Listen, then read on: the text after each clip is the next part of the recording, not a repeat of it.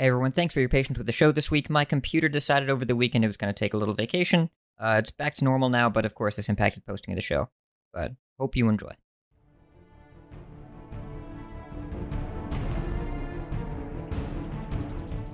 The Data Reaper podcast is a companion which provides extra insight into the weekly report found at vicioussyndicate.com.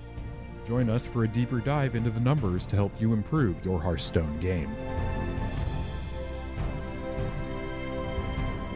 Hello and welcome to episode 39 of the Data Reaper podcast. It is early in the morning on Thursday, April 16th. You'll hear this on the 18th, of course. I am your host, Ridiculous Hat, and I am joined by the ticketus whisperer himself, Zacho. Zach, how you doing? How you doing, Hat? I'm doing all right. Very good nickname. Brilliant nickname. Who's the genius who suggested this nickname? It must be someone that has a deep understanding of high skill cap decks. That's the only thing that I can think of. And to answer your question, I'm doing all right. I've enjoyed, the third day of the Forge and the Barons release because it just came out 3 days ago. You know how it is. How about you? How you been? Yeah, game came out of beta. There's a new meta. There's much to discuss. Even though it's early impressions, there's already, you can learn a lot from this podcast. By listening to this podcast, you get a better understanding of what's happening in the meta and what's going to happen next week as well. We have a report coming up, a standard report on next Thursday, on time, 22nd. And we also, I'm going to just say it now.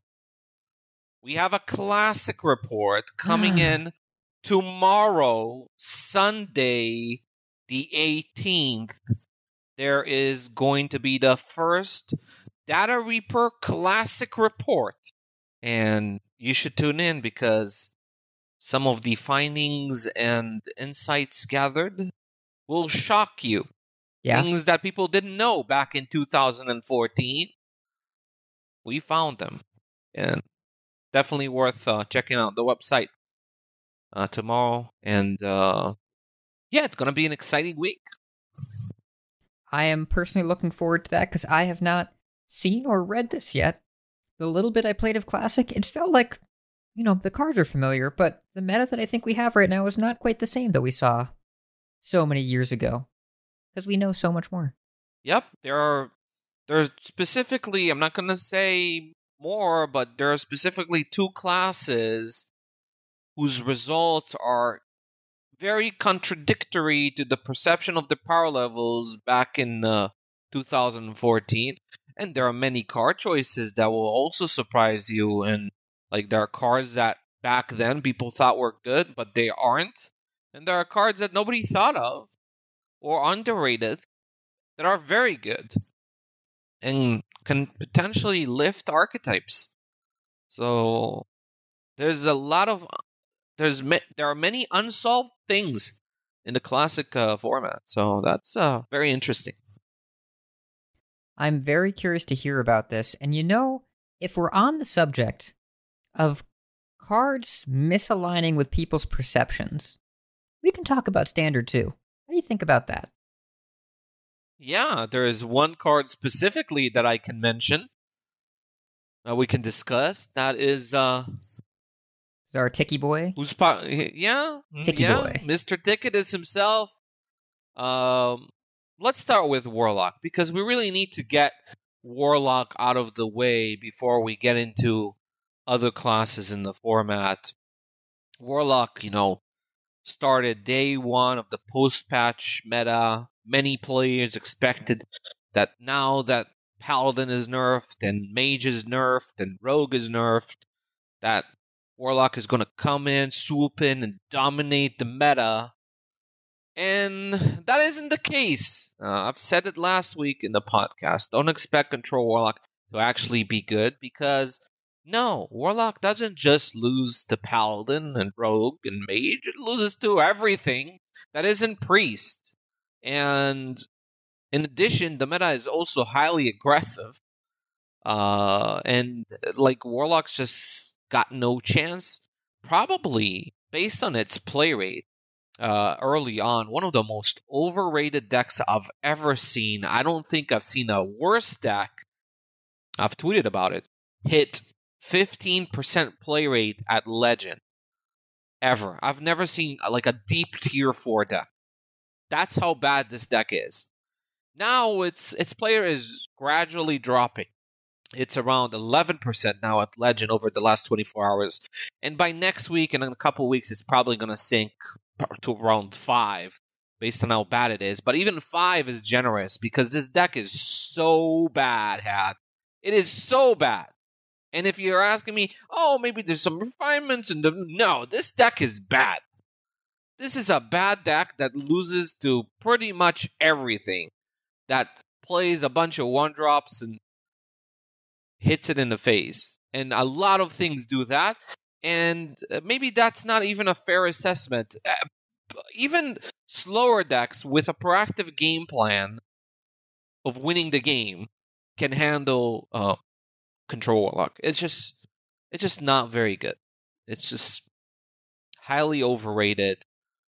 You know, you're gonna see some of it in tournaments this week, but it's mostly because people didn't have a chance. Like grandmasters didn't have a chance of evaluating what's happening. They just went through their personal playtesting, which they had very little time to do, and just brought whatever they brought. But Control Warlock is not good. And I will tell you that initial results from the early qualifiers, not a lot of Warlocks at the top. Not a lot of those. So it's really just going to be Grandmasters because they had half a day. Yeah, like they could have playtested before. They could have, made predictions or whatever, but the deck is not good.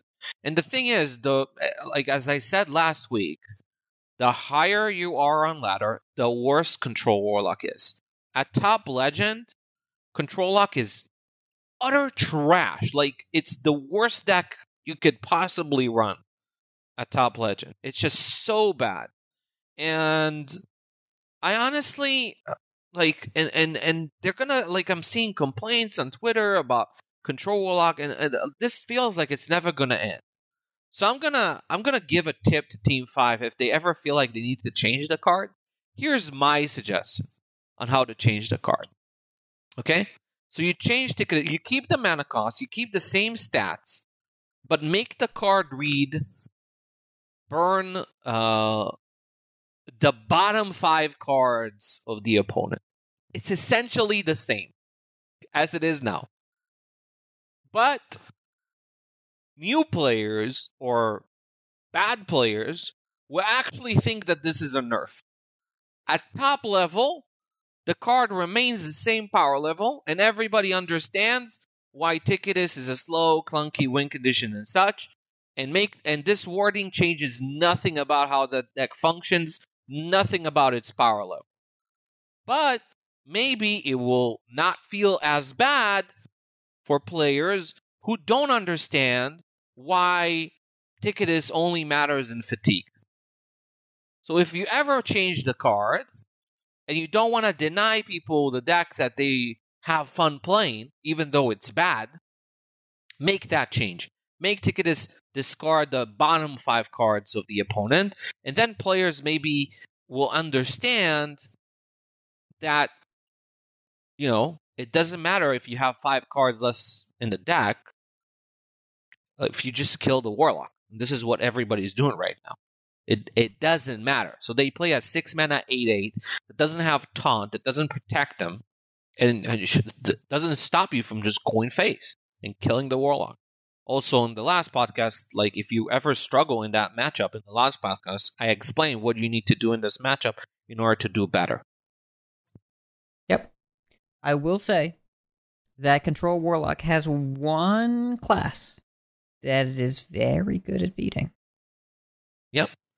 But Priest is a Priest doesn't have a Warlock problem. It has a proactive win condition problem. Priest is the only class that really, when you look at its win condition, it's mostly just grind the opponent to dust. And that doesn't work against Ticketus.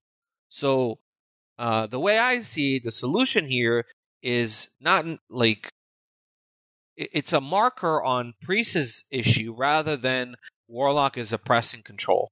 Because you can build a control deck, like a Control Warrior, that does perfectly fine into Control Warlock. Control Warrior does not have that issue. Like, its issue in the meta doesn't arise from Ticketus. It has other issues. But if you give Priest a proactive win condition where it can have some lethality and actually finish games in active fashion, then you'll see that the matchup where like the 80-20 or like 85-15 matchup that you currently see is not going to be there anymore. Because all you need against Warlock is just a proactive way to end the game. Aggressive decks obviously have it, which is they stomp Control Warlock. But even slower decks that have a plan can go can have close matchups, even like slightly favorable matchups. The deck is not oppressing anyone.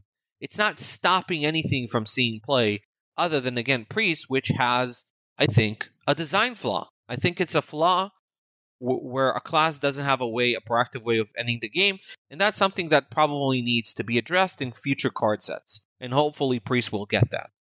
But complaining about Control Warlock is absolutely a waste of time, because the deck isn't good. And I tweeted about it, and I got a response from Ixar, just memeing with his, there was a website, I don't remember which website, that photoshopped his face. Yeah, out of cards that made his Tixartus, as I call it. Yeah. Photoshopped his face on Ticketus. Like, they know that the deck is bad. So they see value, and it makes sense, right? When Team 5 looks at a deck that has a very low win rate but a high play rate, to them, it's an indication that the deck is fun for a lot of players, which is why they don't want to nerf it, right? Why would you do that? Like, they're playing a bad deck, let them have fun with their bad deck. So this is their perspective, and it totally makes sense. Like, nerfing Ticketus just makes, the players who are playing this bad deck just feel bad about it. And again, in terms of beating it, there's no issue in beating it. It just win. You can play pretty much 8 classes, and beat Control Warlock fairly easily. So. Yep, and I actually asked him on his last AMA specifically about Ticketus and about the disparity of player experience based on where people are in the ladder.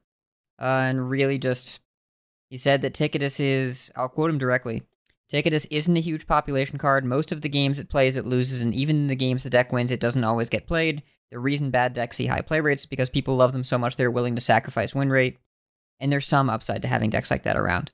And he did say that if they push Power and Control Warlock in future sets, they would reel Ticketus in if they make Control Warlock better, and they were scared of its effect. There was no way to grind it out. Because if Control Warlock was good because of other cards, if the strategy was good because of other cards, not because of Ticketus, but that deck would happen to run Ticketus as well, then players would it would have a high population, and many play for a good reason, right? Let's pretend that Control Warlock was good now. Then even though Ticketus is not the reason why Control Warlock is good, you'd still run into that a lot. And if you don't want that, strategy of burning the opponent's cards to be super popular, you'd probably nerf Ticketus, and Control Warlock would stay strong, right? Because it has other good cards that made it strong. So you can get rid of the Ticketus. So in that situation, I could definitely see it being nerfed.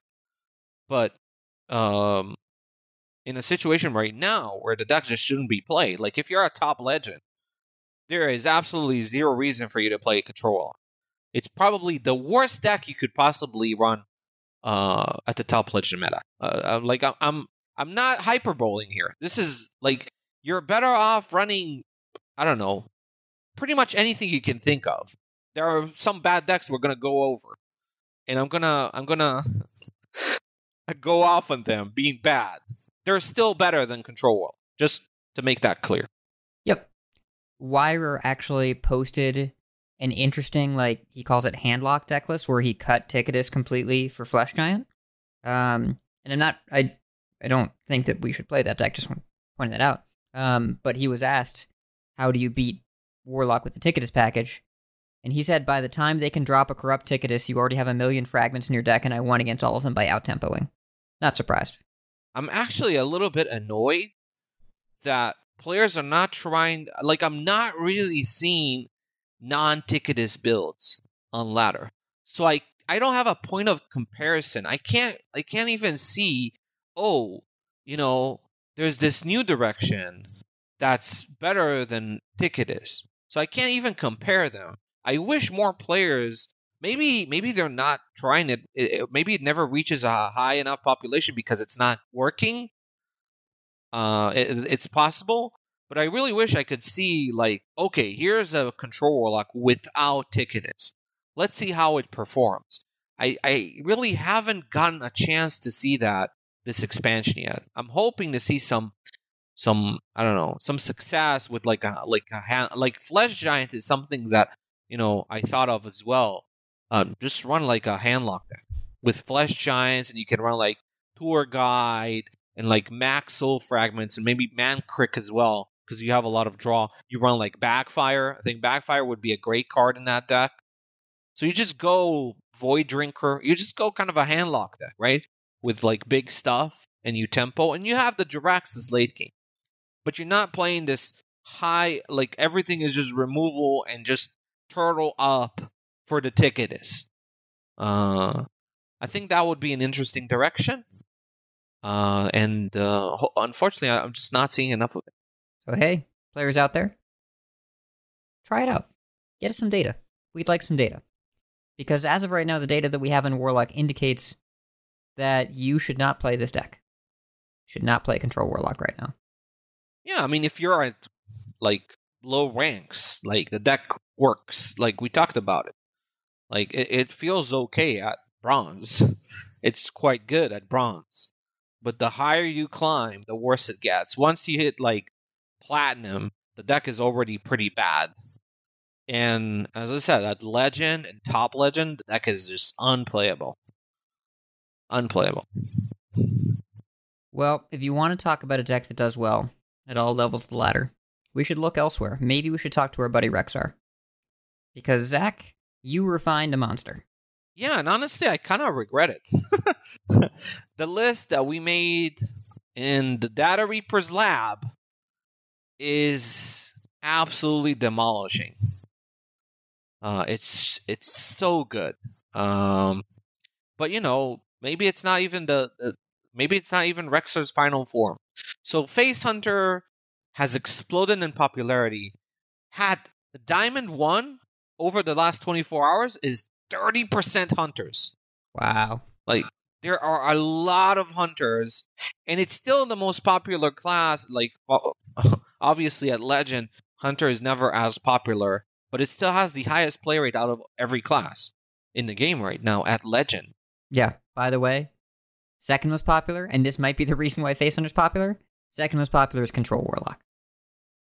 Yeah, Control Warlock, yeah. So this matchup, I mean, everything beats Control Warlock, but Face Hunter, takes it to another level. It really, really destroys Control Warlock. It wins 2 out of 3 games. Like, 2 out of 3 games for the Face Hunter. It's pretty insane. 2 out of 3 games, yeah. So Face Hunter is just very, very good. The list that we had in the last report is just really, really impressive. There are far less Paladins in the meta right now. There's still quite a bit of Paladins, and the matchup isn't easy, but it's better than it was before the patch, obviously, because Sword got nerfed, and it just does so well against everything else. It even does well against Rogue, which kind of surprised me, but it performs well against Rogue. It obviously destroys mages. Now that they don't have the Lunacy on 2, you just destroy Spell Mage. Like, any deck that doesn't just straight up out-tempos you in the early game and, counter-pressures you, you have a lot of game against. Because you have inevitability, you have very good reach, Trampling Rhino, and Warsong Wrangler is an insanely good package. Barak Kodobane and Mankrik are insane together. Like, this package is extremely powerful. These cards are really, really good. That combo can be backbreaking. And yeah, Face Hunter is just very, very good. I've seen a new list from Zhao T. He posted on Twitter like a more mid-rangey build with like Tame Beast. That could also work, like Zixor. And Zixor. Zixor looks really good right now. Yeah, so like that build could also be like maybe you make that deck like the Face Hunter a little bit more with a bit more sustain, a little bit more longevity rather than just going pure face. That could also work, but the shell is very impressive. And one thing that Zhao Ti doesn't have in his build, which I'm upset with, is Piercing Shot. Because Piercing Shot is a hell of a card. I don't know. But it's possible that if Face Hunter gets countered with decks that have really good life gain and such, maybe you move away from just straight burn and go into a little bit more of a mid-range beast build.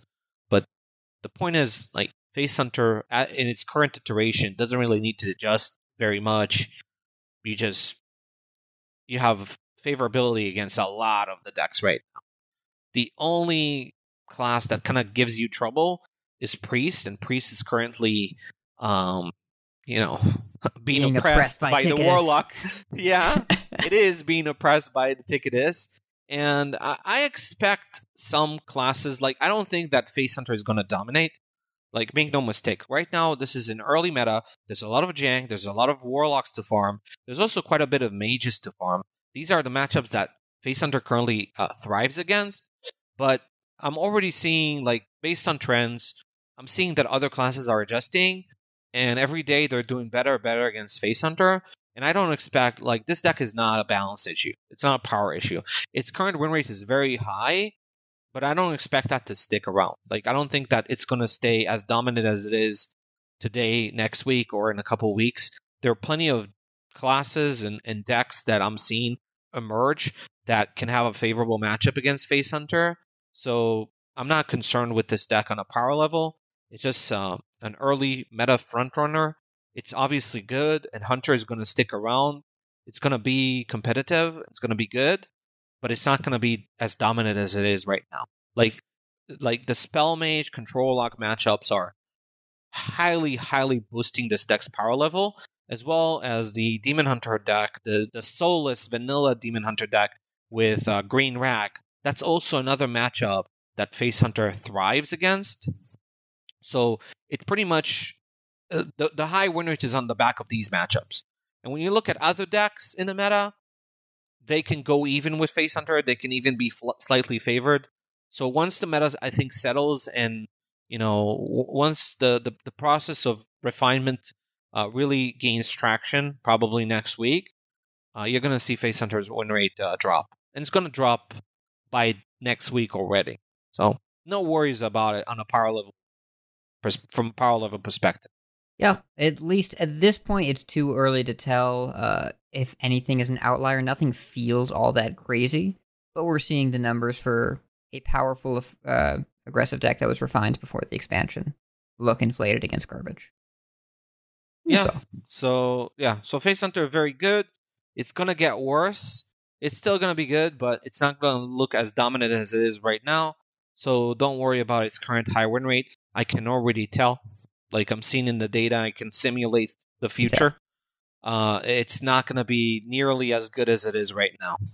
So, like, once people stop playing bad decks. Yep. And you talked about a deck that Hunter is good against, that mid-range soulless DH.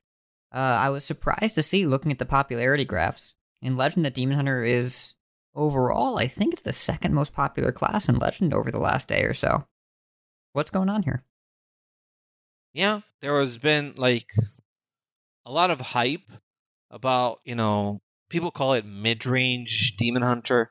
I think that's a horrible name for it. It's mostly, like, it's a soul Demon Hunter without the souls. So right now we're calling it soulless. You can come up with better names for it. I'm open to suggestions. It's a placeholder name.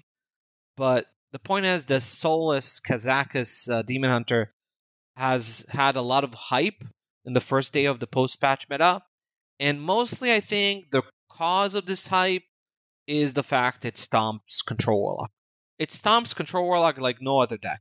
It even beats Control Warlock harder than Face Hunter. You're looking at Face Hunter wins like 2 out of 3.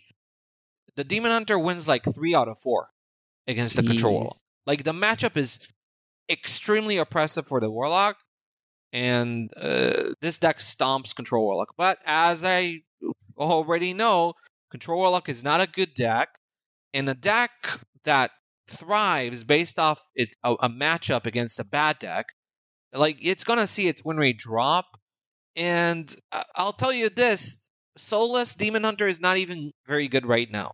It's a very polarizing deck that's really, really bad against 2 decks that you see quite a bit of, Face Hunter and Secret Paladin.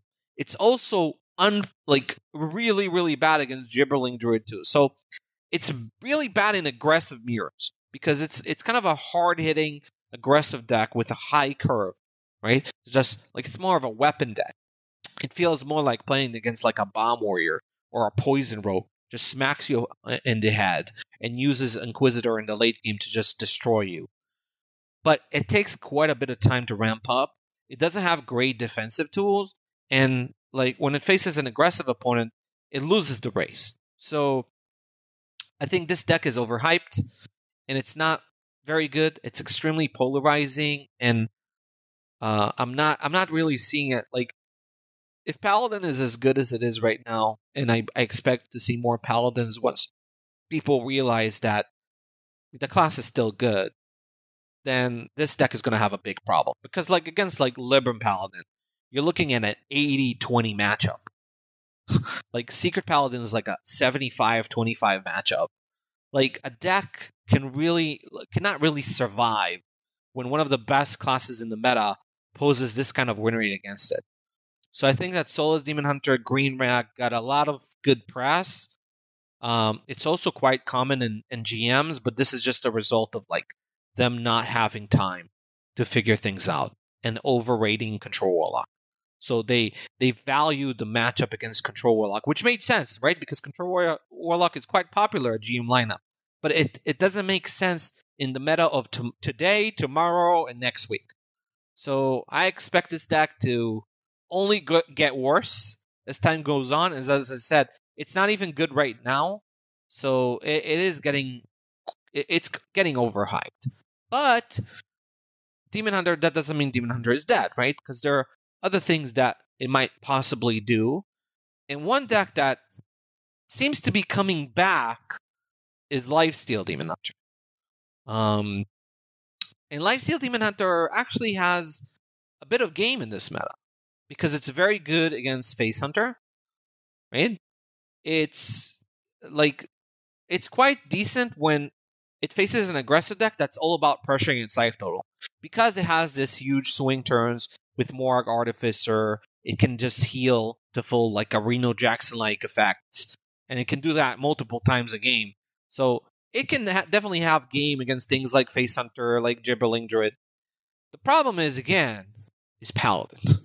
Like, Demon Hunter's issue is always going to be Paladin. And honestly, I can't remember when a class got so hard countered by another class. It's so dramatic. So if Lifesteal Demon Hunter actually looks okay right now, it's going to suffer once people play Paladin again. But maybe it's never going to get to the point where, people already tend to not play Paladin even when it's extremely powerful. So maybe I will have some life, especially at like a top legend.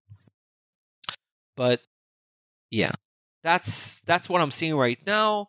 And as I said, there could be new discoveries, things that people are not exploring enough because it's just early in the patch. But yeah, the problem is Paladin is still good, and that's an issue for Demon Hunter going forward. So I would say that two of the most popular, the top 3 classes in the format in terms of play rate right now, 2 of them are pretty much baits.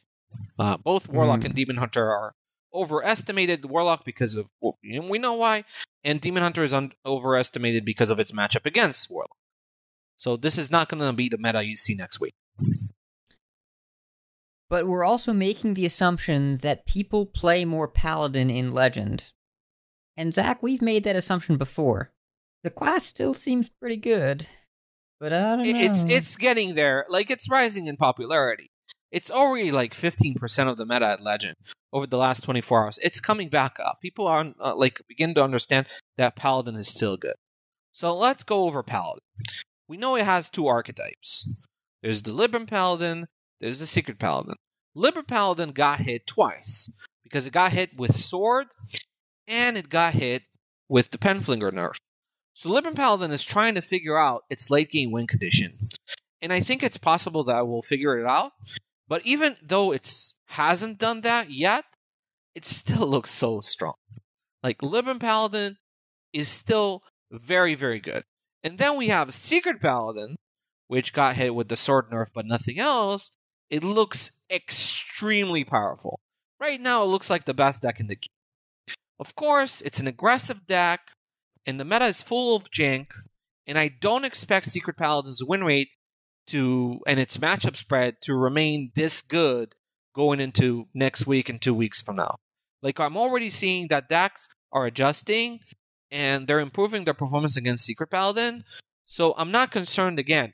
Even though the deck right now performs really well, and it's probably going to stay better than Face Hunter, for example. Both of these decks right now are very powerful, but I think that Secret Paladin's matchup spread is even better than Face Hunter in terms of long-term implications, because it doesn't really need Control Warlock and Spell Mage to be popular in order to be this good.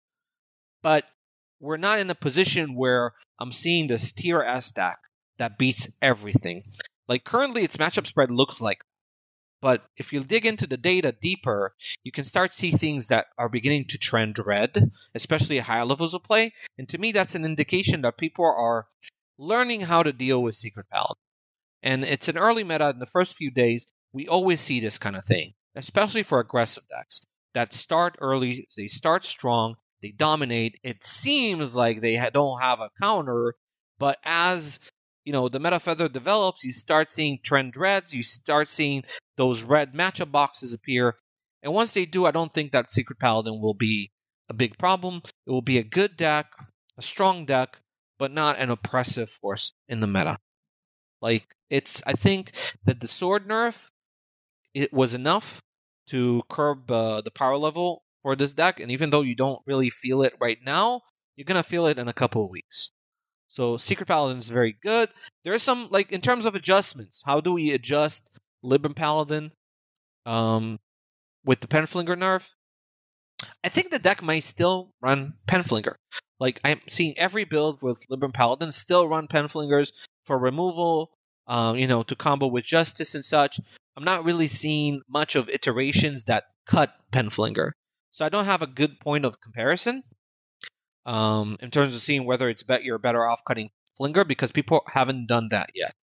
But you probably want to run the Libram of Judgment now, because you need the damage and the reach that it offers that you lose from losing the Penflinger damage. And that's a good thing, because if you remember what I talked about last week about Libram Paladin's issue, is that it has really good early game, really good tempo throughout, really strong cards, at every, nearly any mana break point, and it had the infinite damage. Now I can tell you that Libram Paladin, without the infinite damage from Penflinger, actually gets countered by control decks with removal. The Priest matchup has completely flipped. Suddenly, you can very reliably counter control Libram Paladin with Control Priest. The Control Warlock, one of the only thing it beats right now in the meta, is Libram Paladin.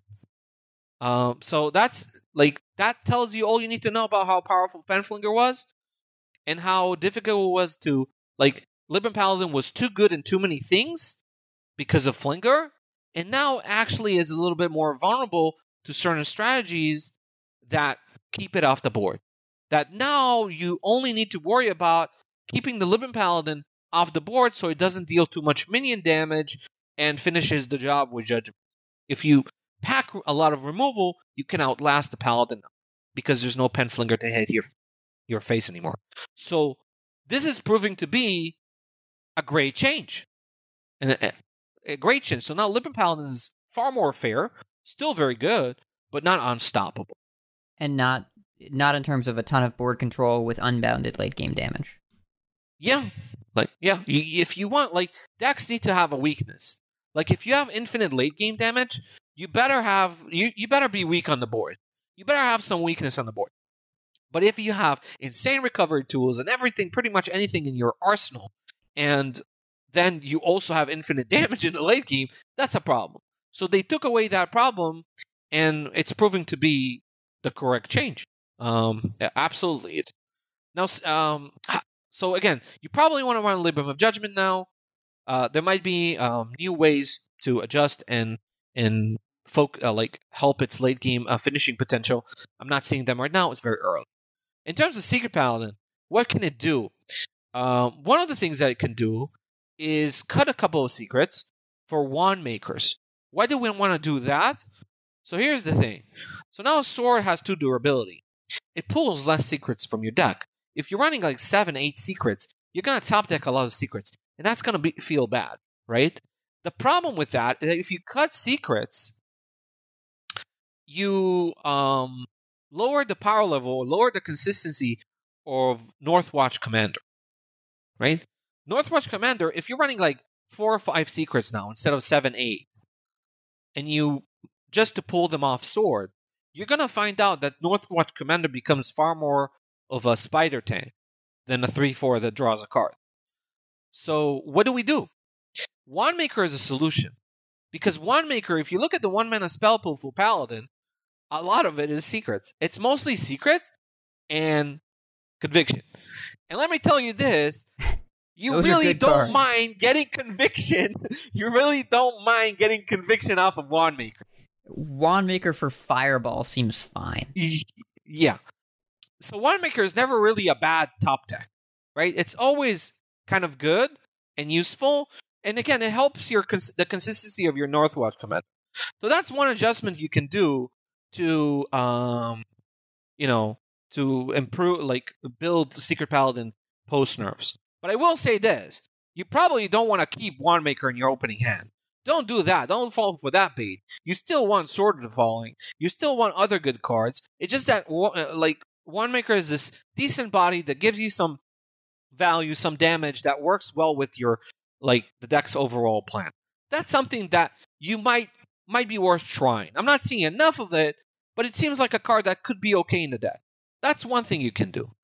Then, we have this really interesting new build. I'm not gonna say too much about it because it's still early on. Actually, forget that. I'm gonna say a lot about it. Okay, because so it looks busted. Zach, I'm gonna tell you about an innovation from the first qualifier winner of the season.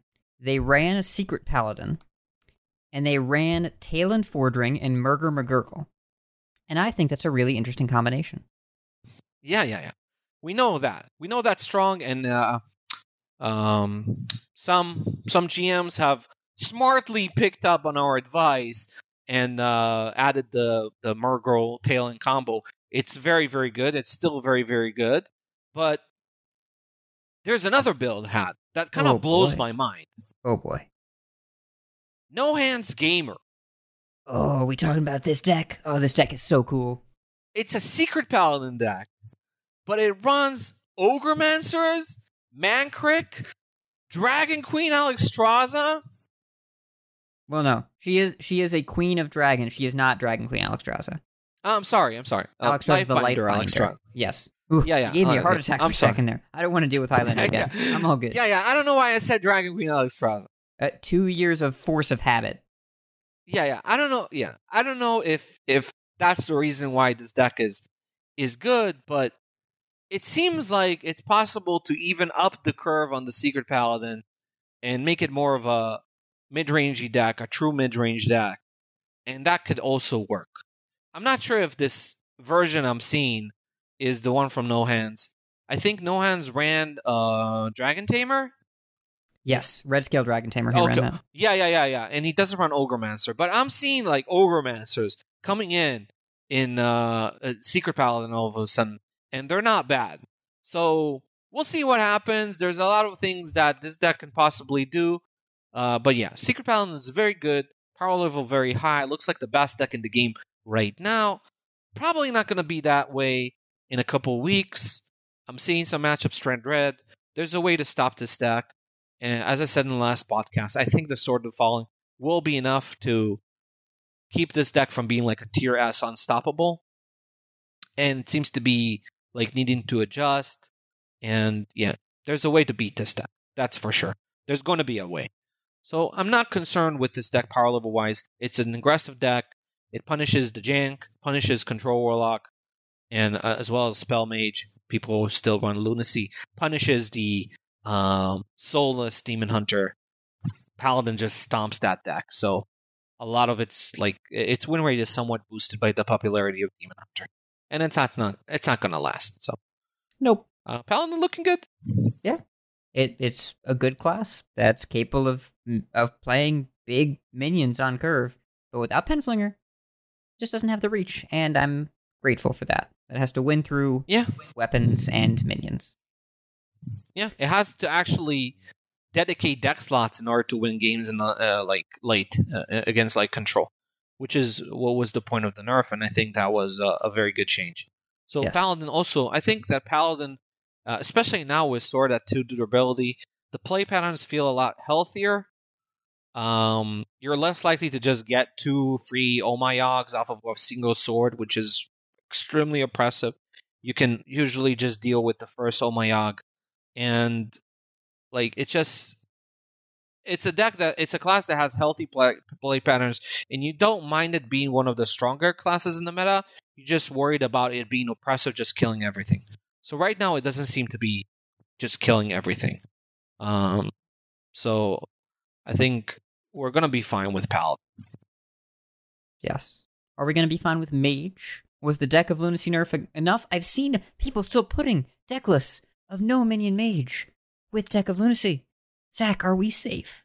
Yeah, we are. I know people are running... Yeah, I know people are running deck of Lunacy. You did a very quick analysis last week by going to HS Replay and seeing when the card falls off. And we saw that the card starts falling off at turn 4. It was still good enough, right? It was above 50%. We're talking like 51-ish. Yeah. Once you hit turn 5, and then the card dropped, and now it costs 4 mana, so it's not even that good on turn 4. You're still gonna, like, people who still play Deck of Lunacy, they're still gonna play it on 4 sometimes and win games because of it, and feel like it's still powerful. But let me tell you this. You're better off cutting Deck of Lunacy. The card is no longer good, and cutting it will improve your win rate as a spell mage. So the card is gone. Like, next week, we're gonna tell people Deck of Lunacy is no longer worth playing. And this is very clear cut. Like, it's not like, we'll see, it depends on the meta. No. Spell Mage absolutely should not be running Deck of Lunacy anymore. The nerf absolutely did the job. Right now, you're still going to see Lunacy because people don't know. But once they do, cards are going to be gone and not playable. So the nerf exactly, I think, hit the right spot, nerfing it to 4 mana. Actually, before the patch actually went live, I saw all these takes that Lunacy is still going to be a great card, and Spellmage is still going to be tier 1, and such and such. And, I was wondering, like, how do you even think that? I'll ask you a simple question. How often do you see 2 mana cards have their mana cost be doubled and still be good? Has that ever happened? Like, do people forget that mana matters in this game? Like, I don't get it. How did we ever think this way? How did we, like, for me, obviously I do data analysis and I see the data and I can tell very quickly what's going to happen for some cards when you have such a dramatic change. But for me, it was obvious that Deck of Lunacy was not going to be good anymore. I just don't understand these takes that, they go off like, oh, Deck of Lunacy is still going to be like Luna's Pocket Galaxy and such. Like, completely ignoring doubling its mana cost. Like, how often do we nerf things by 2 mana and still be good? Like, How often do you nerf a 5-mana card to 7 mana? Remember Giggling Inventor, and still keep that card playable. Now take a deck of Lunacy, which was a 2-mana card, and you doubled its mana. Of course the card's not going to be good. Like, I don't even know how somehow people process that this card will be fine at 4 mana. So there have been 2 nerfs in history of 2 mana to 4 mana before this. Blade Flurry and Blood Bloom. Now, I compiled as well 2 mana to 3 mana nerfs. There have been 5 in the game's history. Fungal Fortunes, Wild Growth, Mindrender Illusia, Extra Arms, and Fiery War Axe. I think the mana matters. Yeah, so 2 mana to 3 mana nerfs, you see that sometimes the cards are still playable. Like, Illusia is still being played. Fungal Fortunes is still very powerful. It was just extremely busted at 2, right? Imagine Lightning Blooming that card out, by the way. Yeah, but... Yeah, it's just... I don't get it. But anyway, the point is, Deck of Lunacy is no longer good. If Spellmage wants to game, perform as well as it can on ladder, it needs to drop Deck of Lunacy because it's more of a liability than a boon.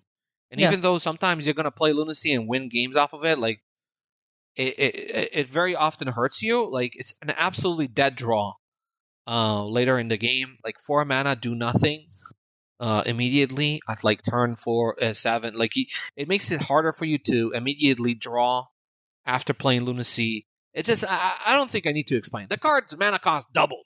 Of course it's going to be worse. Far worse. And here's the thing that people are missing, is that when they win a game with Lunacy, they are probably missing the fact that Spellmage now is a Scrap Imp deck. That if you draw Flow in the mulligan, you have a chance, and if you don't, you're probably dead. Yeah, you really want Flow at this point. So here's the thing about Spellmage, right? We started the intro on Deck of Lunacy, whether it's good or not. Let me tell you what Spellmage is doing right now on ladder. It's not doing well.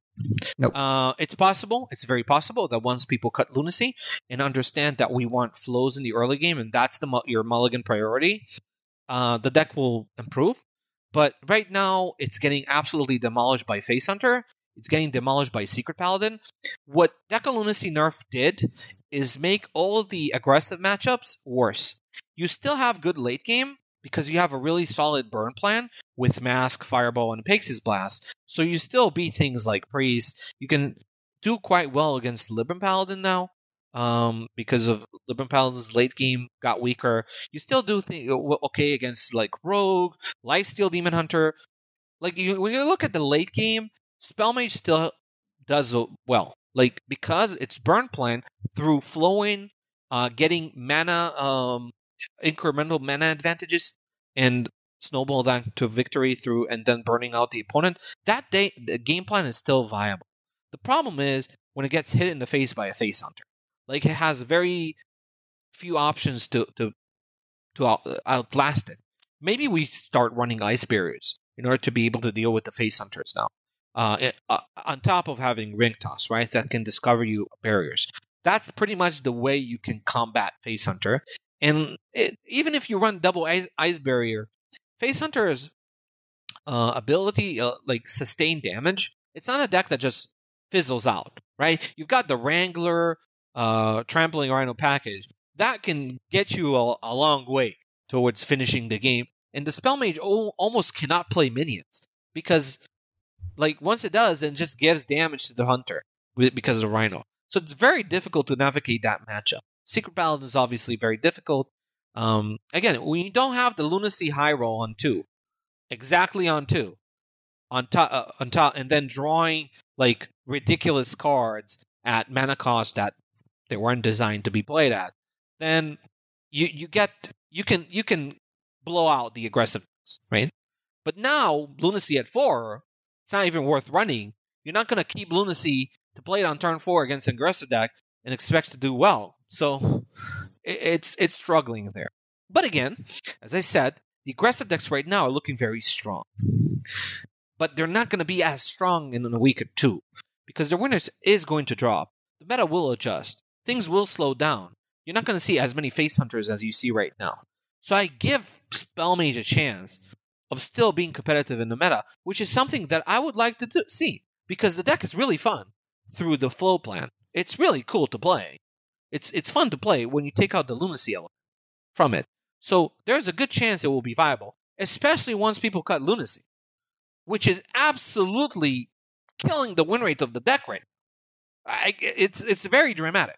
You have to cut lunacy, and you have to play this deck differently than you did before in order to do well with it. But it's possible to do well with it. I'm just saying the current win rate suggests that it definitely needs to adjust. And it's pretty obvious what this adjustment needs to be. So that's for Spell Mage. Got far worse, obviously. Like, I don't know how you nerf the deck's clear best card and it not having an impact. Of course it's going to have an impact. The deck has counters now, very, very clear counters. But it might still be viable. Especially in a week or two, when things settle down, maybe people start countering Face Hunter, and that thing drops, right? You don't want to play Spell Mage into 30% Hunters. But maybe if they're 15%, it's manageable. You don't want to play Spell Mage into a single imprisoned Felma. That card's bad news for you. And people still cut it. Shao T cut Shao T, stop doing that. Stop doing that. I don't understand why people do that. Felma is so good. Play 2 mana Pyroblast. Why are we cutting 2 mana Pyroblast? I don't get. And also, it's super bugged because it always goes face against me. It's bugged, Hap. It goes face every time. But never mind. Never mind that. But also, there is a mage deck going around based on one of the new core legendaries, Egwin, who's super good in my experience, and some of the GMs brought a unrefined list to week 2. What have you seen so far on Spell Damage Mage? Yeah, Spell Damage Mage. This deck, you see it in GMs. A lot of GMs brought it to lineups this week with Kazakus. A Spell Damage Mage with Kazakus, which means it doesn't run Fireball. You run... I don't know why we need spell damage then. I guess for Ross... Cram Session, I guess. 2 more Massive Cthulhu pings? I don't know. I cut the Kazakus and added Fireball when I was playing with it, and I like killing people with them. Yeah, so... this deck looks trash. Okay. This deck is not good. This is an experiment that, you can't knock people for experimenting and trying new things. Like, I will never do that. It's just that this deck doesn't, it's not going to pan out. I don't know. When I looked at it initially, I thought to myself, how do we come to the conclusion that we're dropping fireballs from our spell damage deck so that we can play Kazakus, which might discover us a golem with an impact that's equal to a fireball in terms of helping us win the game. I don't really get that, but yeah, that's the situation. Unfortunately, I don't know how good this deck can be with fireballs. I really wish I could tell you if we could make a spell damage mage deck with fireballs in order to kill our opponent with them by casting them on the opponent's face with spell damage, which is good, right? I don't know how good that is. But I can tell you very confidently that spell damage mage with Kazakus and is not a good deck. Now, yeah, so I'm gonna just say it. Yeah, this is not a good deck. But there might be potential, considering how this deck is built right now on ladder and how it performs. I can definitely see scope for improvement through refinement. And maybe we don't run Babbling Book in our spell damage mage? I don't know. Babbling Book? Really? We're running Babbling Book? If you draw Egwin and you end up with a 1 mana 1/1 with +2 spell damage, it's kind of okay. I don't know, man. Don't make me try and explain Babbling Book in 2021. I got no answers. Yeah, and I know, yeah, it's just, I don't know. Babbling Book is not a good card in this deck, that's for sure. But we're going to work on it and see whether we can unearth something. I definitely think the Spell Damage Mage could be good. It's not like this. It's not a hopeless cause. I can definitely see this deck being refined into something that's playable, but I can't tell you anything informative right now. Just know that the current builds are not doing it on ladder. Well, speaking of current builds that are not doing it on the ladder, Zach, why don't we switch to talking about the Priest class? So here's the thing about Priest. Priest right now is obviously not going to look good because there are a lot of Warlocks out there. However, when you look at Control Priest matchup spread, you see a deck that might be a meta breaker in a couple weeks. It's honestly got game against a lot of things that are popular right now. So first of all, Control Priest farms Face Hunter.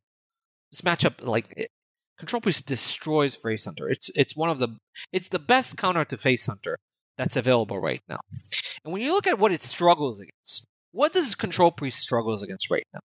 It struggles against, obviously, Control Warlock, near unwinnable matchup. It struggles against Spell Mage, which isn't too hot. It struggles against Soulless Demon Hunter, against Green Rag, which, as I said, is overrated.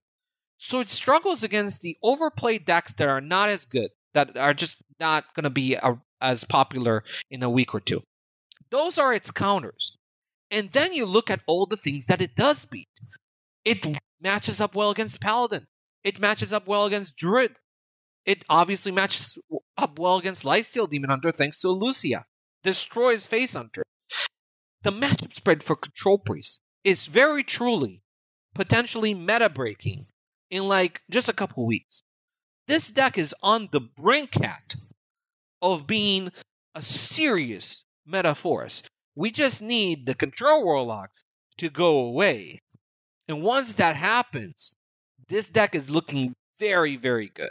So Control Priest is in the opposite spot of these overhyped decks, where I'm telling you about the decks, their win rate is going to drop, they're not as good, they're going to disappear. And once that happens, Anduin is back in business. I'm seeing a meta breaker here. And P Elemental, let me tell you something about P Elemental. It's very good against all these decks that are trying to burn you out. It sure is. Face Hunter, you play a P Elemental against a Face Hunter, they're going to cry. You play a P Elemental against a Paladin that no longer has infinite damage through Penflinger, they're going to pee themselves. Yeah. The point is, obviously, if Lifesteal Demon Hunter ever gets popular, you have the Elucia attack possibility.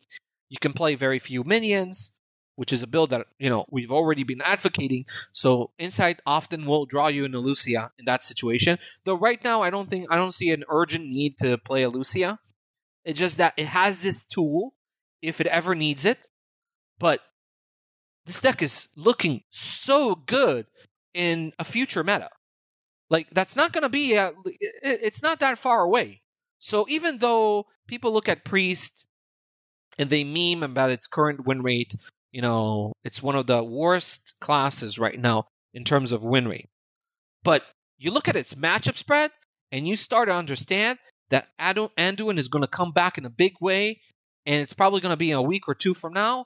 Once the first report is out, Priest field is going to be very, very different. And I'm seeing a potential meta breaker. Hold your Priest deck list for now. Probably not a good time to queue them on ladder. But just wait until the Demon Hunter hype dies down, until the Warlock hype dies down. I'm seeing it the Mage hype dies down. I'm seeing a deck with so much potential. And the thing is, without Lunacy, I think that the matchup for Priest against Mage is going to be far better because you have so much healing. I think there's more game against just them burning you down, trying to burn you down, than just playing Nick Grand Slams and just killing you off of that. That's a little bit more difficult to deal with if you play a Lunacy on 2. I think there's more counterplays for the Priest now. I think Control Priest is going to be nuts in just 2 weeks.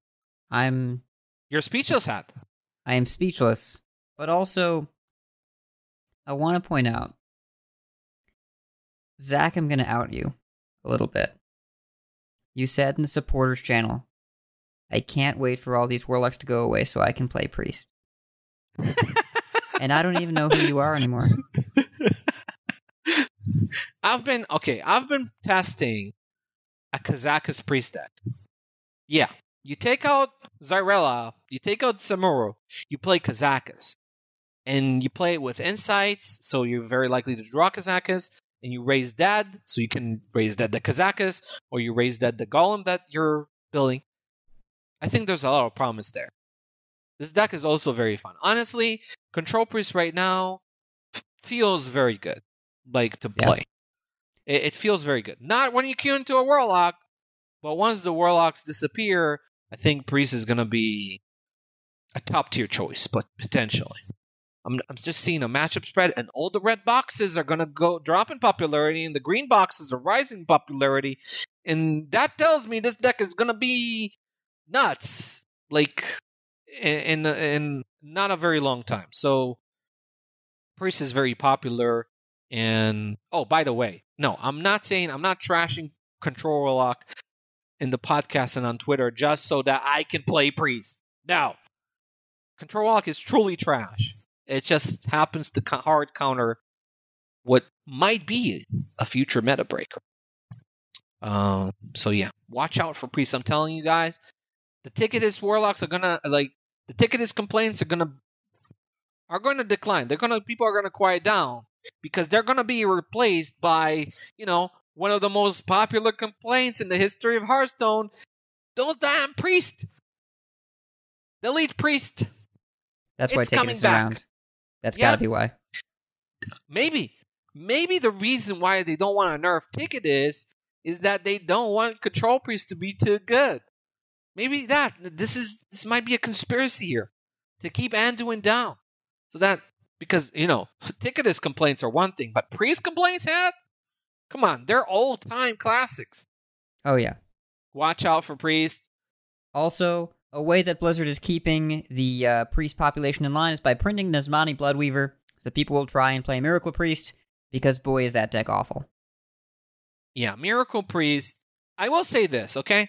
So Miracle Priest, is also a deck that's going to get better, and it's not as bad as it was before the patch. It's not as bad. It's not as unplayable bad. I actually see some things that it might be able to do, but it's probably going to be strictly worse than Control Priest, especially when you consider the direct matchup against Control Priest, right? Control Priest lots of removal, Miracle Priest gets countered by removal, and that is a problem. But it's probably not going to be good. Let's be real. It's just not as unplayable garbage as it was before the patch. But you probably you beat Face Hunter, right? Miracle Priest actually beats Face Hunter. It actually has game against Secret Paladin. So it's not you actually do better against the green rag deck, right? Than Control Priest when compared to Control Priest. It's just that the game plan is just too vulnerable to removal and just people out tempoing you, so they have minions to trade to kill your board. Because you have to overwhelm the opponent through the Gift of Luminance rally turn. Once you do that turn, you start buffing your minions with generated stuff. You put overwhelming stats. The way you win is that your opponent cannot handle. That's how you win most matchups. Almost every 90% of the games you win off of that. If you're facing a removal deck, they're going to deal with that, and you have nothing left. Right? If you're facing an aggressive deck that outpaces you, that has pressure on you, as you're playing that board, that turn, they're more likely to just trade into your stuff and kill it, and then you have a bunch of, maybe you have a few spells in your hand, but you don't have a way to actually develop into the board and contest them. So you're just done. So that's the main flaw of Miracle Priest. So I'm not really seeing this deck be a meta contender in the way that Control Priest is. Control Priest, honestly, its matchup spread is terrifying. Hmm. You didn't expect this, Hat, huh? I didn't. To tell you that Control Priest is going to be a meta breaker. This is why this is important to look at matchup spread rather than raw win rates. You have to not just look at what's happening today. You have to think about what's going to happen in 2 weeks. And what I'm seeing from the 2 weeks meta, what I'm simulating in the 2 weeks meta, is Control Priest being nuts. Yeah. Well, and I'm looking at the qualifiers, and I'm looking at really, having played a bunch of games in this format, value matters a lot, and Raise Dead into Venomous Scorpid Wandmaker, you don't really get better value than that for 0 mana. It's so good. Yeah. It's like, the thing is, like, the Kazakus build that I have is actually doesn't run P Elementals because you just want to insight into value, right? You want things you want to insight into Wandmaker, Scorpid, Kazakus, so that you always like raise that value. So you can just go forever with value and discovers and things like that. And we talked about last week that the discover pool for priests is so insane because their spell pool is so strong right now post rotation. Like it feels like everything you get off of palm reading and renew and Wandmaker is just nuts. So lots of potential in this class. Watch out, watch out. I'm telling you, warning it right now. Prepare your priest complaints. Yep. Well, usually when I see a priest meta, usually I start spinning up my rogue. But rogue is, well, I don't want to look at raw win rate, even though it's the bottom class on the front page of HS Replay, because I know people are still trying to play Poison Rogue, and that deck kind of sucks. Yeah, Poison Rogue is really bad into like Secret Paladin, Face Hunter meta. It's really bad against 2 minions at the same time, because you are Soul Demon Hunter without Blade Dance or Life Gain. Yep. What if I told you, though, Hat, that Control Priest beats Miracle Rogue? Would you believe me? It beats Miracle Rogue right now. I think I would believe you, because we've been talking about Rogue specifically for a couple days now. You don't have Whirl Kick, you don't have Miscreant. You have, like, your best value source is Wand Thief? We're seeing a trend in Miracle Rogue, which is just to run like Alex Tenwu. And part of the reason why they're doing that, why this is being done, is because like like people just want to answer to priests. Like in tournaments, like people looked for ways to beat priest. But even if you run Alex Tenwu, you don't even beat priest. Like maybe you're better than like you're still losing in that matchup, which is kind of crazy, right? But it is true. So here's the thing about Rogue. Rogue is a class that's not really bad, more like it's just not figured out. It got a lot of nerfs. Like when you look at the pure number of nerfs it got more nerfs than Mage and Paladin. So it has far more things to adjust to than the two classes. So the fact that it's doing poorly right now, it is doing poorly. It's not doing great. It's not really indicative of its potential. And I'm already seeing that the win rate is recovering. And Rogue is getting better every day. So I really will be very shocked if Rogue is just not good. I expect Rogue to be good. I'm already seeing like the GM builds are propagating on ladder. And even though there are ways to improve them, they're better than, pre-patch iterations or things that are just poorly adjusted because of the nerfs. So Rogue is going to be fine. It's just going to take some work. And the answers, again, within this data set so far of like less than 3 days, it's going to be tough to figure it out. Hopefully we'll be able to figure out next week. But I am seeing potential of miracle builds without secrets, and I'm seeing potential builds with secrets. Yeah, Secret Rogue's kind of been like the Twitter hotness for the past day or so. And I played a bit of it. I do feel like there's something there. Blackjack Stunner is really good right now. Yeah, I mean, Stunner is always a good card. I I think Secret Rogue, what it does, like, since you have like Sparkjoy Cheat and you have Dirty Tricks, you have more consistent ways of drawing. Now that you don't have, like, Penflinger is weaker, so Field Contact is not as good, so you kind of want to draw. The issue of Rogue is kind of funny because you really want draw. Even though it seems like, at least perception-wise, that the class has a lot of draw, its drawing tools really got like the power level of their drawn mechanics have really dropped in dramatic fashion. Let me tell you another thing that's pretty shocking. Secret Passage right now is nowhere near being a great card. Like, it's so much weaker when you don't actually fill your hand with cards, generate cards, or draw cards following a passage turn. Like, it feels like Secret Passage turned into this tracking, right? Where you're just tracking, trying to find plays, but you find out that you play the tracking, and then you get a bunch of cards and you play them, but your hand size did not. You actually paid cards in order to play passage. You played a card to do it. So Rogue are kind of, and now Flinger, so you can't, like, Field Contact is worse, and Octobot is worse, so you can't go off as much with draw chains.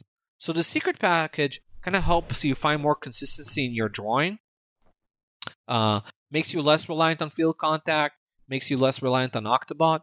So it makes sense to try and figure things out from Secrets.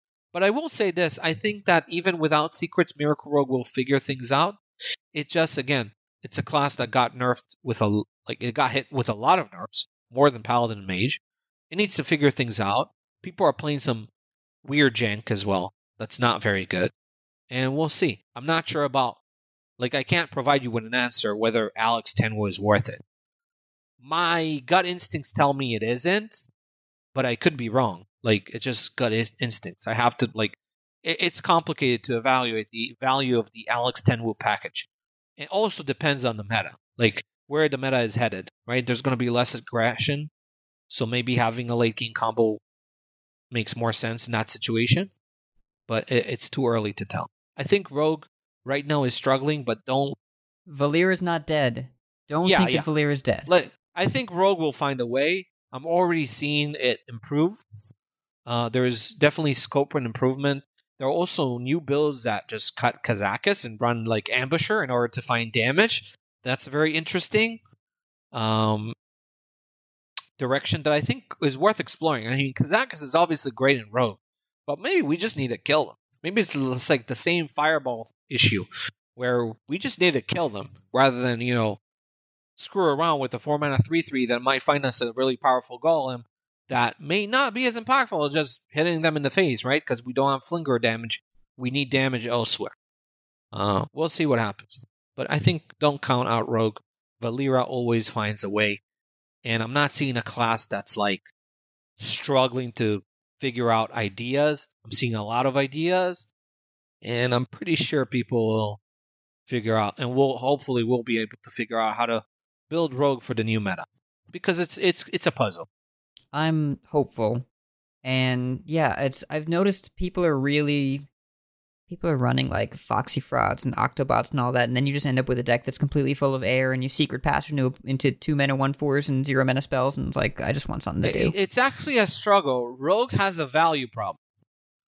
Rogue has a serious value problem now that Penflinger doesn't just automatically activate Field Contact multiple times, and also has a late game win condition problem because you don't have this near infinite damage and reach. You basically need to get them low enough for Wicked Stabs, right? Yeah. And now that you don't have Flinger, you need to find another way to do that. So people are trying all sorts of things. I'm pretty sure that one of those things will end up proving to be powerful, and then Rogue will be fine. It's already looking like we're saying this very early, and obviously day 1 Rogue didn't look great, but day 3 Rogue is already looking a lot better. I'm talking as if this class is dumpster. No, Rogue is already shaping up to be a tier 2 class, at least. And day one of the patch, people were trying out the old list to see if they still held up, and spoilers, they did not. Yeah. It just made also just trying to figure out ideas that are just did not end up panning out, which makes sense, right? Because it's just early. Like the first things you try, you experiment, people are not going to get them right. There's no way. So you need to iterate. You need to figure out new things. Okay, this isn't working, so we'll try this and we'll try that. But there is a deck there. It's just going to be interesting to see how it shapes up. But I have faith that Rogue will be fine. Yeah. Now, Druid. Next class. I'm seeing one deck and one hilarious meme. Which would you like to cover first? So we know what Gibberling's Druid's struggles were before the patch, where it looked okay, but it got worse and worse over time because its matchups against the top 3 classes, Rogue, Mage, Paladin, got redder and redder every day. And if we waited another week for balance changes, thankfully we didn't, and we had another report like this week, like imagine there was a report yesterday about pre-patch meta, Gibberling Druid would have fallen to tier 3. It just didn't line up well against the really powerful classes that we had pre-patch. Now Paladin got nerfed, Mage got nerfed. Like for example, the Mage matchup completely flipped. Now that you don't have Lunacy on 2, Gibberling Druid gets the job done in that matchup. At least, I don't know, it's not a counter, right? But you're suddenly slightly favored after being slightly, unfavored. We'll see what happens when Mage adjusts, but the matchup is looking better. Also, your matchup against Paladin has gotten better. I don't think that's surprising, considering how crippling Omayog was. Again, the first Omayog, you can, innervate or something. But the second one just cripples you. So Sword on 2 was very often GG against Gibberling Druid. They just couldn't handle the Omayogs. It was just too much. But now it's looking okay. Like, the Paladin matchup is very close. So you don't get countered by Paladin. Your main matchup got better. Rogues haven't yet figured out what they want to do. So you're taking advantage of that as well. And then, you're looking really good against one deck in particular that's being overhyped, which is the Green Rag Soulless Demon Hunter. Yeah. That matchup is you win 2 out of 3. Also, yeah, I did not expect that, but if you don't run Shard Shatter Mystic, it's you can't sweep the board. That deck doesn't run AoE. Like a single Glowfly Swarm just farms you. You don't run. There's no Immolation Ore in that deck. There's no Mystic in that deck. You don't even run Sigil of Flame. So what do you do? They swarm, they Gibberling, the game is over. They go swarm into Pride's Fury, and then you lose the game. Yeah, you just die. So, Gibberling Druid does okay. It has a very balanced matchup spread. It doesn't beat anything and it doesn't lose to anything. Now, there's a possibility that, again, it's somewhat of a fast deck, right? That can punish Jank. Maybe after refinement, things will get worse for this deck. But it's looking quite good right now. I would put it at a tier below the Secret Paladins and the Face Hunters. But it's still very strong. So I think Gibberling Druid is looking okay. Slower Druid decks, not so much. Druid is a class some people expected that Druid, slower Druid will have more time to work with. No. If we're back to minions being played in the early game, then ramping Druid decks that's not a good sign for ramping Druid decks that are very passive in the early game, just want to multiple turns to build up. And Celestial Druid is so bad. Oh, man. It's so bad. Does it have one good matchup? No. I see. Okay. There's one matchup on the Gold app. I know it's small sample size. I'm memeing. Let me do this. I see one matchup on the Gold app where it's at 50.6%. It's Control Warlock. Yeah, it goes even with Control Warlock. But actually, it's a counter to Lifesteal Demon Hunter. No way. Yeah. Think about it. I guess they need to play multiple spells, right? Yeah, imagine having to play one spell at a time as a Lifesteal Demon Hunter. You just get crippled post Celestial. But post alignment. But yeah, that's pretty much what it does. High skill cap, but no. But Celestial Druid is unplayable. It's really bad. It's not a deck. It's not a deck. I'm not going to call it unplayable. I'm going to call it not a deck. Like, its win rate is like in the 30s. That's how bad this deck is. It's in the 30s, and it's not even okay. It's not even high 30s. It's more like mid 30s. It's really bad. So, yeah, that's a waste of time. But Druid's okay. Gibberling Druid is pretty good. So the class is viable. Again, we've gone over classes so far. All the classes seem viable. Let's continue. Let's see if everything is viable. Warrior is actually the darling of qualifiers today. So I'm curious what your data shows so far, because Rush Warrior kind of looking all right. Is Rush Warrior performing in tournaments right now? It won a qualifier today. That makes sense. You know why? Because Rush Warrior might be a meta-breaking deck. Rush Warrior is looking one of the best decks in the game right now. What is going on? Warrior at the top of the power rankings? Warrior at the top of the meta? I can't believe it. I mean, last week we talked about, the issues that plagued Warrior. Why couldn't Warrior be good? Because nobody played minions. There were these stupid watch posts. So Warrior couldn't get value out of anything it does. You had no removal to kill anything. You had nothing to rush into. Your rush minions were like undersized minions. They couldn't do anything. And now, guess what? The rush mechanic is really strong when there's minion combat in Hearthstone. And Rush Warrior looks so good. It's so good, Hat. And you know what, Hat? It's not even refined. Like, there are a lot of cards in that deck that can definitely be improved. And the deck is already looking very good. So the only conclusion is that Rush Warrior could be a meta breaker. I mean, it already is in its current situation. And you know what they finally did? It's taken them 7 years, but they finally made hand buff good in Standard. Yep. Conditioning is an insanely good card. Oh yeah, you just throw that out on, like, you condition on turn 5, and then you play like anything, and it's really really strong. And I had a 5/14 Warmaul Challenger the other day. Oh, yeah, Warmaul Challenger is so good with conditioning, but everything you have in your deck, like Rush wasn't around in MSG when hand buff was first introduced, so it's a big difference. But the other thing is conditioning is just so good because you play it on turn 5. And you can immediately play a 3-drop, so you don't even lose tempo from playing the card. I think that's the key for conditioning being good. You can conditioning and play Rokara, or you play conditioning and you play Warmaul Challenger. And suddenly you play like this big thing, like it's almost Mankrick's wife, right? It's basically you're playing Mankrick's wife that kills something. It's nutty. It's a really good. It's looking like a really good deck. It does well against Face Hunter. It does fine into Paladin now that Sword got nerfed. It does well into those like people playing minions.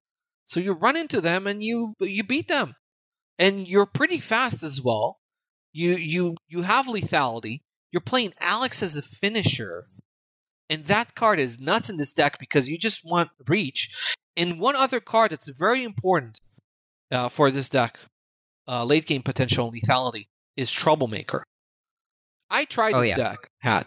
Every time I play Troublemaker, the game is over. Card's really powerful.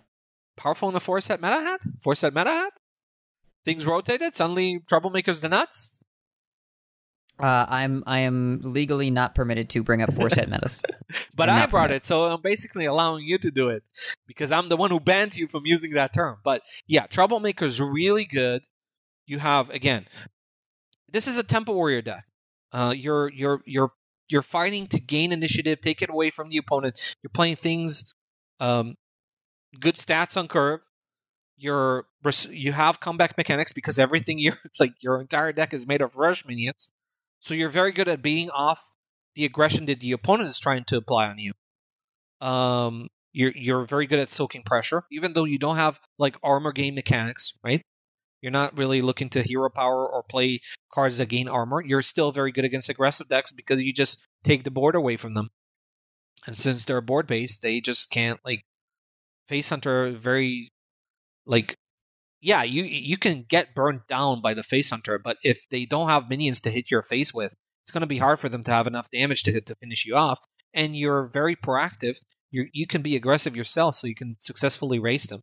So this deck can definitely challenge all the aggressive decks that we're seeing that are very successful in the current meta. And then you have the late game. Your late game is pretty scary. Troublemaker into Alex is very strong. So you can even beat control decks with it. You have a lot of stats, a lot of power in the deck, a lot of value in the deck, so it's very hard to just remove everything that you play and just outlast you. So Rush Warrior definitely has game. I definitely see flaws in the deck in terms of the build, and there are ways to improve it even more. That's something that we're going to heavily explore next week. It's going to be really cool and interesting. But yeah, Warrior went from a class that was completely unplayable into a class that looks dominant, or one of the better classes right now on ladder. And it's all because of those watch posts and Paladin's domination. We extensively talked about it in the last podcast. Why is Warrior struggling, and why Warrior might not have been as unplayable as it looked back then, right? Because people said, "Oh, there are going to be balance changes," but Warrior is still, it's so bad right now that what kind of thing needs to happen for it to be good? And yeah, Warrior was the class that got countered the hardest by the things that were powerful at that time. So Rush Warrior looking very good. The only problem I'm seeing with Warrior is that Control Warrior looks really bad. But I will add an asterisk next to it and say that every Control Warrior deck that I'm seeing on ladder right now, nearly every single one, runs that stupid Cthulhu Malygos package, and you just need to get rid of this thing. It's terrible. Stop playing Cthulhu. Really bad. Stop playing Cthulhu. What I want people to do with their Control Warrior is, okay, Faceless Rattlegore is a good thing. That's probably the only good aspect of that ladder deck that you're seeing right now with running. It's a GM deck that runs double ooze. What are we oozing? Guys, don't net deck GM lists. They are here for a purpose. Those oozes were for because the player who brought that deck to GM expected more poison rogues. So he was running ooze in order to beat the poison rogues. Or get rid of the Warglaive of Azenor. Kill that off. But ooze make absolutely no sense for ladder right now. So just stop it. But so Rattlegore, Faceless Manipulator, is a legitimate win condition Control Warrior. Other things I want to see. I want to see Troublemakers. If Troublemakers are so good in Rush Warrior right now, why are we not playing them in Control Warrior?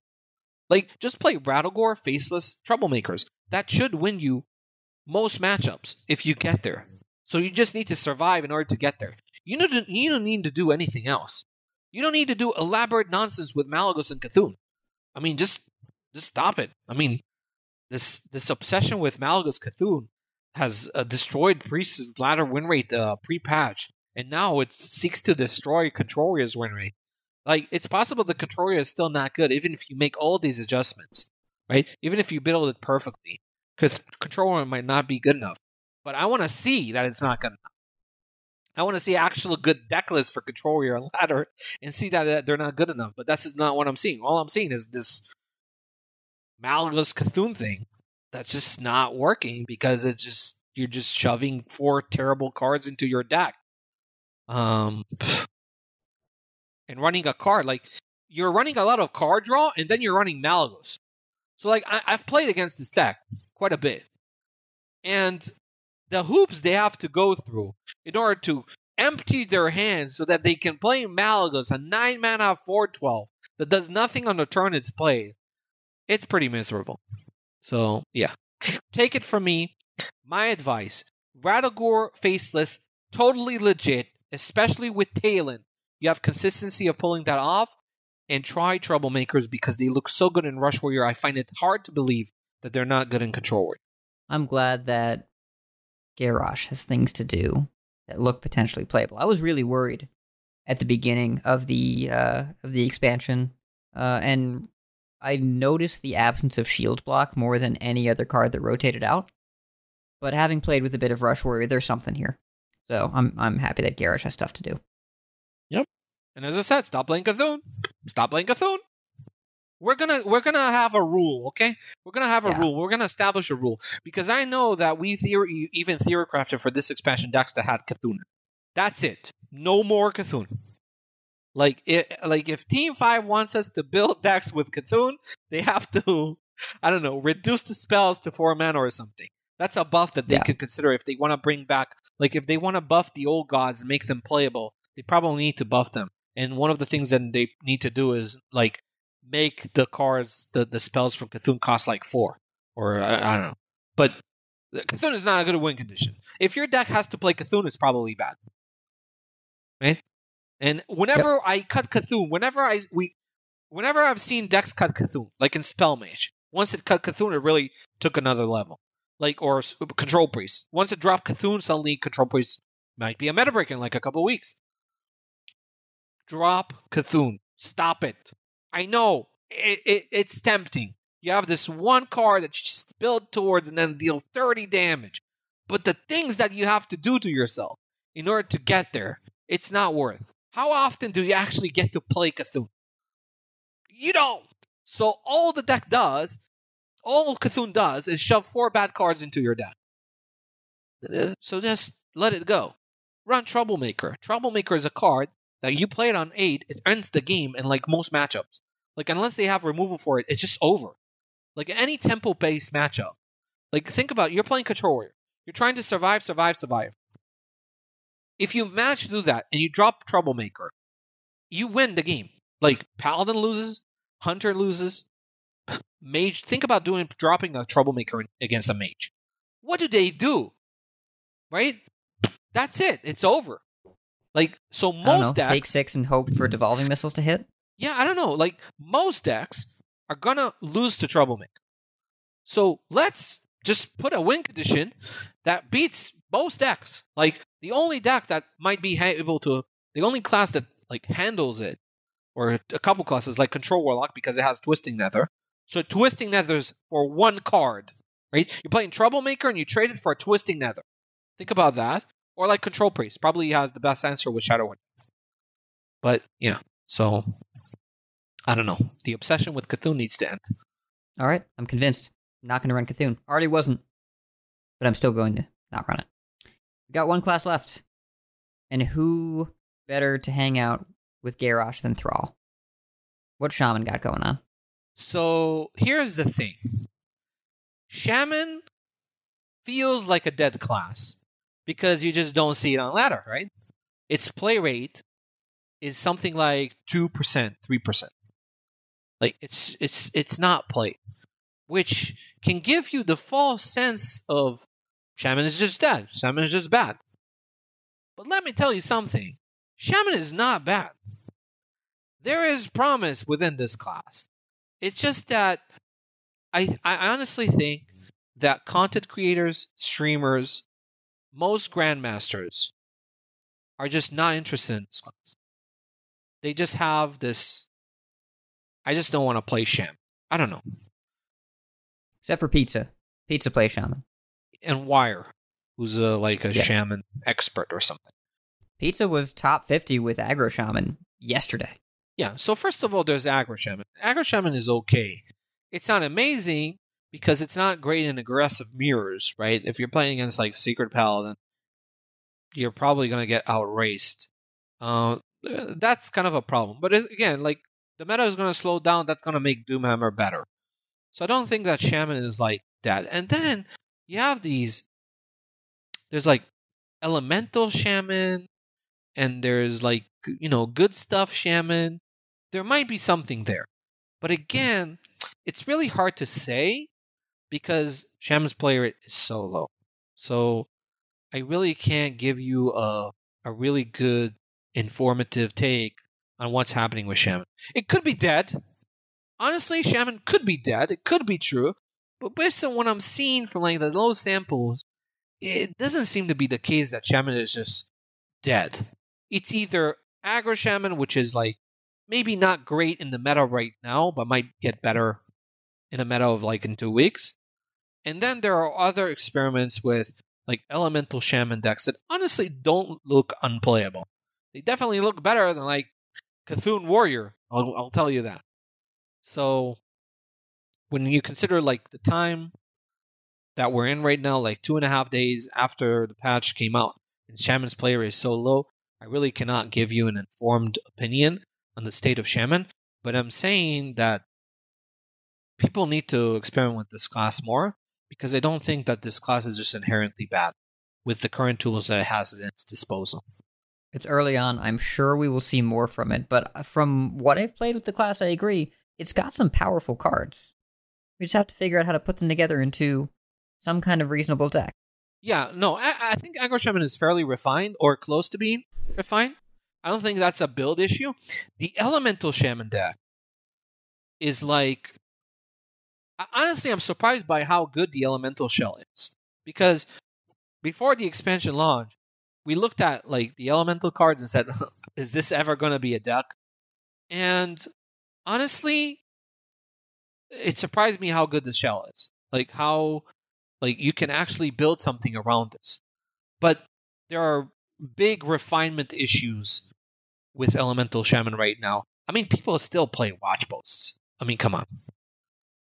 People still play watch posts. Like there's still net decking because nobody's posting new lists. So what people do, they want to play Shaman, they just build pre-patch lists. And you're seeing lists with Morshan and Farwatch Post and Cargal. Now, post-patch. I mean, come on. Let's put better cards in and make this deck work, because the shell is actually promising. We just need to, sprinkle some other good cards on top of it, and maybe we have a good deck. Because Shaman has tempo tools. Like the Elemental Shaman, the 3-drop is really good against aggressive decks. Like 3 mana, 2/5 Wind Fury, you just kill 2 things and you develop. And you also have Custodian and Wachanol Hammer, so that's really strong. And you've got some late game.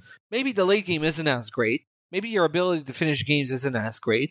But maybe we can figure out something. I think we can. It just, we need to experiment with this class more, and just not seeing enough of it right now. And that's our early look. We had something to say about every class. Yep. I think that every class in the game right now is either viable or going to be viable, or, again, in the case of Shaman, wait and see. But there's promise.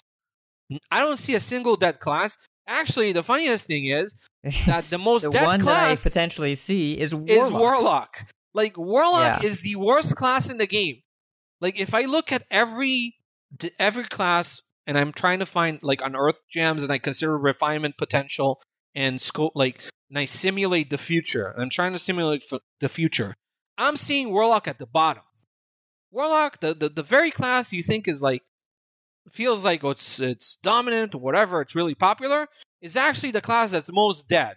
It's just living off of vapor. Like Ticket is vapor. That's what it lives off of. It's just hot air. But yeah, Zoo is... I'm not seeing Zoo at all.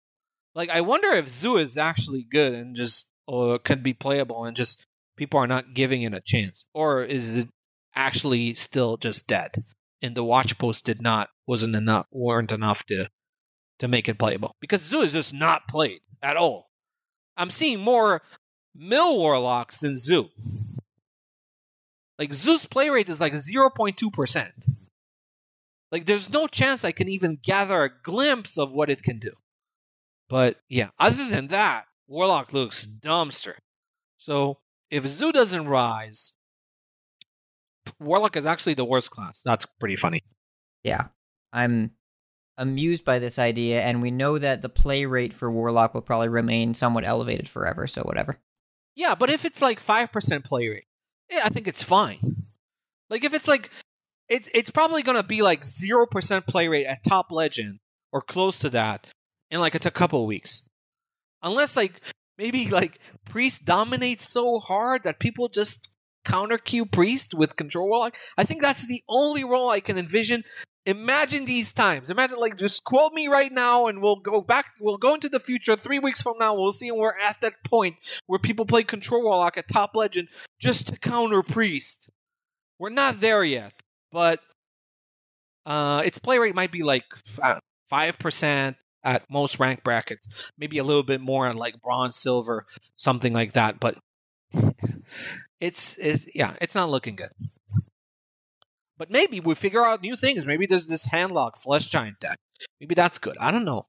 I wish I could see, but it's too early. And so that's going to do it for the end of our early look here at the meta. I expect this time next week there's going to be a lot more information, but I'm excited for the developments that we've seen so far and can't wait for more. So thank you all for listening, and of course, extra special thanks for those of you that have picked up VS Gold, and the Patreon really helps support the site and the show. Remember that the day after this is published, there will be a classic report. I myself am excited to see how Zach can ruin our childhood growing up in Hearthstone by telling us what was bad all along. And then you can also look forward to the next report next Thursday on time on the 22nd, and the next podcast the 24th after that. 2 very interesting reports coming up this week. Pretty huge, yeah. Yeah, I'm excited. When are we going to get a wild report, Zach? Not anytime soon. There were nerfs that heavily impacted the game. Who knows? Yeah. We'll see. We've got classic and standard covered. So, big thanks to Steven Sensei for an intro and outro. And, hey, we'll talk to you next week. The Data Reaper Podcast is an official production of Vicious Syndicate. Don't forget to sign up and contribute your game data to improve the quality of the weekly Data Reaper report. Instructions are available on our website, along with lots of other weekly content at vicioussyndicate.com. Thank you to all of our patrons and data contributors for proving there's strength in numbers.